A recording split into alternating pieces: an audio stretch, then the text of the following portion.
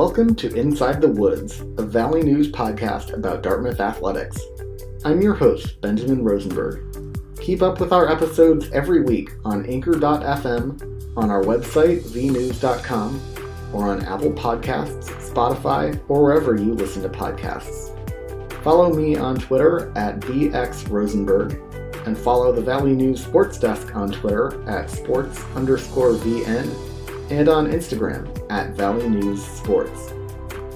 On this episode of Inside the Woods, I caught up with senior captain Gabby Billing of Dartmouth Women's Hockey, as well as first-year head coach Liz Keedy-Norton. The Big Green are 8-11 this season, and have struggled to a 2-10 record in conference play. Their most recent game was a 4-2 loss to Yale on Friday, and they will take on Harvard on the road on Tuesday evening. I'm now joined by senior captain Gabby Billing of the Dartmouth women's hockey team. Gabby, how are you doing this morning? I'm good. Thanks for having me on. Yeah, thanks for coming. So you grew up in Minnesota. Is hockey pretty much religion there? Yeah, you could say that. A lot of people eat, breathe, and sleep hockey in Minnesota. We're considered the state of hockey. There's a lot of outdoor rinks, and a lot of people just grow up playing it there. Mm-hmm. So were you pretty much immersed in the sport from a very young age? Yeah, my mom taught both my brother and I how to skate. He's 2 years older than me, but she started teaching us when we were about 2. And then we started playing hockey in kindergarten, so around age 4 or 5. And I have 5 uncles that played hockey growing up. So my mom is no stranger to the sport, and we basically just picked it right up out of the womb. Yeah. So what would you say are 3 things Dartmouth fans should know about you? I'm a psychology major at Dartmouth, but I will most likely pursue a path in business. I'm looking into pursuing a grad certificate or a master's program in some type of business after I graduate here. I'm a huge dog person. I have a golden doodle at home, and she's about 1.5 years. Her name is Bonnie.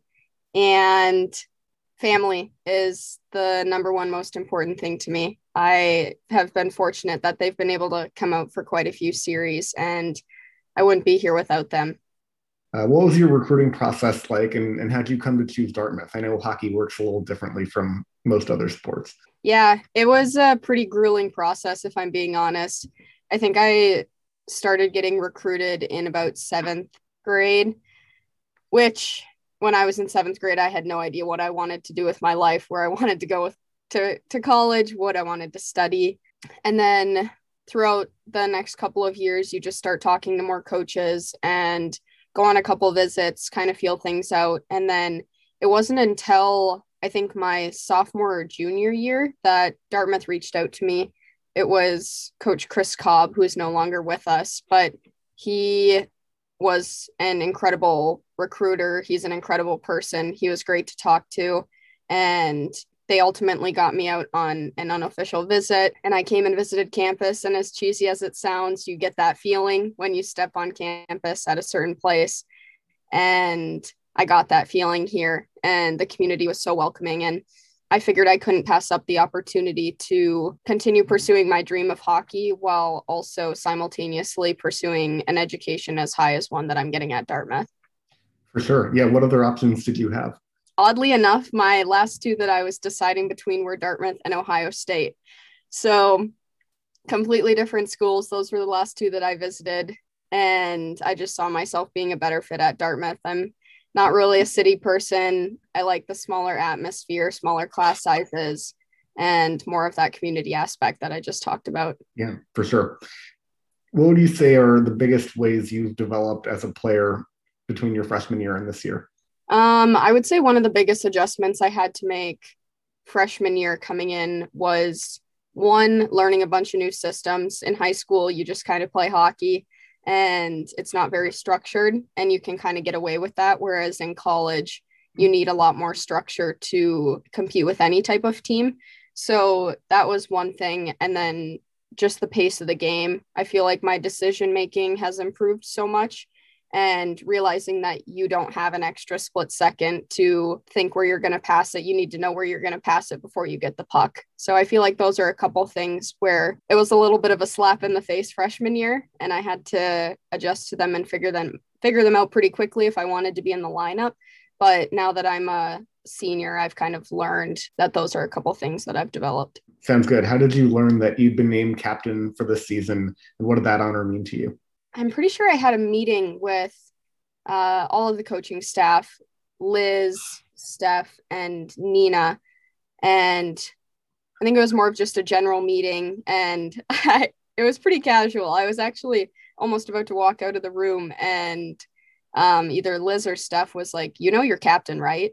And I was like, I didn't until you just told me, but thank you. And I was kind of the captain last year as well under Morgan Illikainen when we didn't have a season. So that role looked a lot different, but it's been such an honor this year. We have such a new team, a young team, and an up and coming team, I would say. And it's been incredible to try and help lead everyone through that process and do anything I can to help. But Liz and I have said this from the beginning that we want every single person on our team to be a leader and a follower. So I don't like it to feel like I'm the sole person that everyone has to report to or go to or look up to. I want everybody on the team to do that, no matter if you're a senior or a freshman, because we have leaders all across the board. Yeah. Which of the younger players would you say this year, really stand out as either future leaders or future stars for the program? Yeah, the first two that stand out to me are actually my two line mates. We just switched up things a little bit. I've been playing with Tiffany Hill the whole season, and she is not only a great player on the ice, but she's also a good leader off the ice. She's one of those players that you can always count on, and she's reliable. And even if she's having a bad game, you wouldn't know it because she still works her butt off.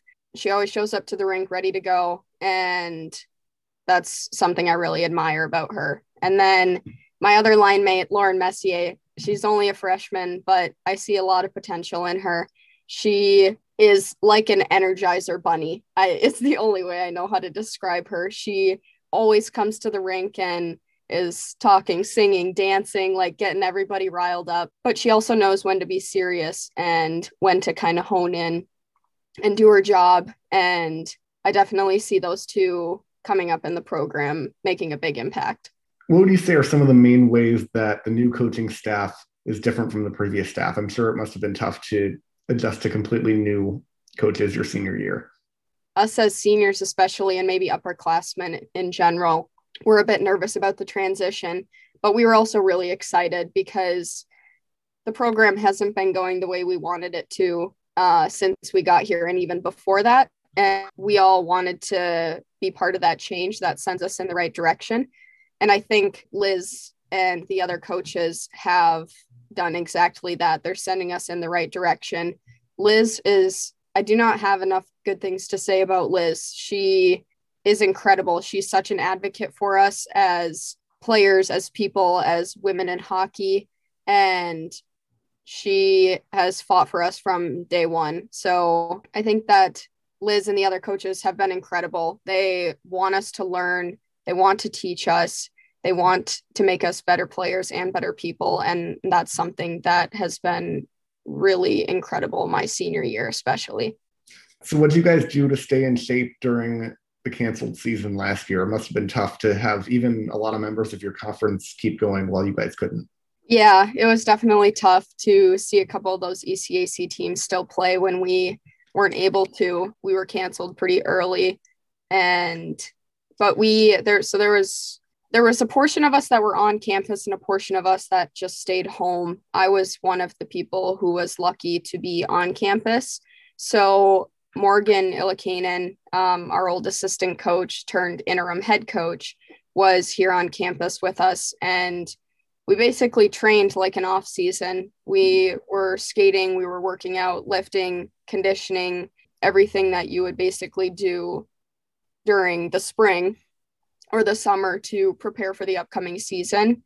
And at times it got a bit grueling, and you got that thought in your head where you're like, what are we working here for? It's kind of tough when you don't have a season, you don't have that competition. But Morgan did a great job at keeping us all upbeat and mixing in fun small area games and stuff like that, and trying to work around the COVID protocols and rules that popped up every day. And then as for the people back home, I think everyone just tried to do the same thing, find a local gym or get back in with your trainer, find any ice that you could. I know it was hard with shutdowns and gyms closing and rinks closing and all that stuff, but I think for the most part, we did a good job at working around the restrictions and being dedicated to training, even though we weren't competing. Yeah, it must have been difficult. Were there some top players, either professionals or previous college players, who you tried to model your game after? That's a good question. I don't know if I have many particular players. Someone that I really enjoy watching is Kendall Coyne Schofield from the USA team. She's little like me. I think she's like 5'1" or 5'2". I'm maybe pushing 5'3", and I try and emulate some of her game. She's fast, she's skilled, and she makes good decisions. And that's the type of player that I want to be, kind of an all-around 200-foot player. So I try my best. Never going to live up to that, but yeah. Yeah, she's great for sure. And after you're gone this year, what do you hope your legacy will be on this program once you graduate? I think one of my biggest things that I want to leave is Dartmouth women's hockey in a better place. We kind of struggled my first couple of years, and we didn't always have the best culture. And that was something that my class was adamant about changing this year. There wasn't going to be a divide between underclassmen and upperclassmen. There wasn't going to be freshman jobs or like weird hazing things. Like nothing like that was going to happen. And our class was really adamant about making that clear. We wanted everybody to feel like one cohesive unit. And I think for the most part, we've been able to do that this year. And I really hope that that continues. I kind of had a feeling coming in that we weren't going to be a national championship contender right off the bat, but that's where our legacy is in the past. And that's where I want us to get back to. And I think with the coaching staff that we have and with the players we have on the team and coming up and being recruited right now, I think that they'll get there. And it's just a matter of time. And I think it's going to be shorter than we think. All right. Well, thank you so much for joining me, and take care. Thanks, Ben. Have a good one. You too. And now my interview with Big Green head coach Liz Katie Norton. Now I'm joined by first-year head coach Liz Katie Norton from Dartmouth Women's Hockey. Coach, how are you doing today? I'm doing well. Thanks for having me on. Yeah, thanks for coming. So what would you say have been the biggest differences that you've noticed between your team, which didn't have a season last year, and the teams that did play last year, including several members of your conference? Oh, I think just in general, like that experience and like, especially for our younger players, like there's a huge difference there. And I feel like we've caught up a lot compared to teams that had that experience from playing last year. But I mean, we have a young decor, a new young goalie, and just being able to get out and get some games under you is hugely helpful. In your role as a head coach, as opposed to being an assistant, what are the biggest changes that come with that? I mean, there are a lot of changes. I feel really fortunate because I have a great support staff, but you're just dealing with different things. And I think like through a pandemic also makes it pretty interesting. But I think the biggest change and like the biggest sort of hurdle for me in the beginning was like, there are just so many kids that to be able to coach them, to get the best out of them, like you have to get to know them. And like, that takes time, like regardless of like the amount of effort you're putting in, like just getting to know people, like their playing styles, like what you really have in that locker room. Because I feel like we do have a lot of we have great people and great players in that locker room. And part of like my job is to get the best out of them on a regular basis. And for me, like that means knowing them and their personalities really well. So I think like that coming in new and with an entirely new staff, that was probably like the biggest hurdle. Which players have really stood out to you this year? Oh, I mean, a lot of people have stepped up into different roles. And like one of the biggest examples is like we had both like Georgia Krause and Carol Appleyard playing D, and like both of those kids are forwards, and like they did it without missing a beat, which I think is like so selfless and awesome, and like such a team first mentality. But like in terms of other people, like Gabby Billing has done a tremendous job being a leader. Like she's stepped up in every scenario, and like for this squad, like she's helped navigate them through a lot of changes and like sort of been like one stable piece.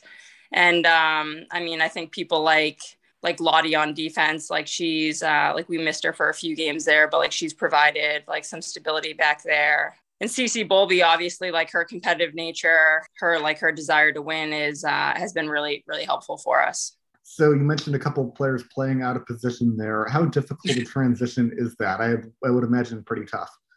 Yeah, honestly, like we'd have to ask them. I feel like they did it so smoothly. So like they probably don't get as much credit as they deserve. But I think especially like for both of them not having a ton of game experience before, I think like the biggest piece of it that made them so successful at it was they were willing to do it and they knew that's what was best for the team. But I think like playing D at the Division I level is quite challenging. And I think both of them they're excellent skaters. They're hardworking and gritty. And I think their skating ability alone made them capable of doing that. And then mentally, it's obviously challenging. You're in a new position, and just confidence wise, I think like they were surrounded by a team that supported them. So you guys have played really well outside the conference, but conference play has been more of a struggle. So, what have been some issues in those games and what needs to change? I think like I think first and foremost, like the ECAC is a really strong league. And so no matter who we play, it's going to be a battle. And my hope is like looking at like sort of the silver lining of some of the losses we had, like we've been in a lot of those games and I'm impressed with like our compete and our grit. I think things that we've talked about as a staff and with our team is being able to put 60 minutes together every night. And like, if we're shy of that, like we're not good enough to come out in the second, and we're not good enough to like take our foot off the gas in the third. And so consistency has been a big one. And I think the other thing is like some of those losses, even though they're losses, like they helped us believe in ourselves in terms of like we were in that game and we've been able to compete with top teams in our league. And so like anything, like that's why they play the game. Anything can happen on any day. But I think consistency and confidence will go a long way for us. Yeah, I was looking at the games last weekend. I think those are a good example of that. Like against Cornell, they just came out hot to start each period. But against Colgate, which is a top 10 team, you guys were right there. So yeah, what is yeah for sure. And like some of the other variables were like Colgate. Cornell, like they're a strong team and they played very well, and it's a long road trip for us, so not making excuses, but like they put together a good 60 minutes, and I'll give them that. And then again, I mean, against Colgate, like I was really impressed with we had a long bus ride from Cornell and we had played the day before. Like Colgate was fresh. I thought like our compete level was through the roof, and like there was no back down factor for us. And I think like on any given day, like we can beat any team in our league. Yeah, how much of an adjustment has there been not having fans the last few weeks? Yeah, I mean, I think like Thompson Arena is such a special place, and in Hanover, there's so much support for our team, our program, and just Dartmouth athletics. So I think that's like in general, usually like a big home team advantage. But for us, like we still have to do our job, and the goal is the same. And so hopefully, like there's not much difference, because that's one of those things that's just out of our control. After you're here 3 or 4 years, say, where do you hope the program is at that point? I know it's been a decade or so since they've really been good, but the early 2000s, there were great teams here. Yeah, I mean, they were excellent then. I hope we're winning. Like, I hope that we're the team that like people are fired up to beat, and I hope that we're a top 10 team, and that in the ECAC, like we're fighting for an ECAC championship, and like playoffs are the standard, as opposed to like we hope we make playoffs. That's the turnaround that I'm hoping for. And like, I want Dartmouth to be like the name brand again, because like I believe in it. And I think the tradition and history there support it. Are there any fun team traditions either that you've implemented from other places you've been, or that were already in place before you arrived?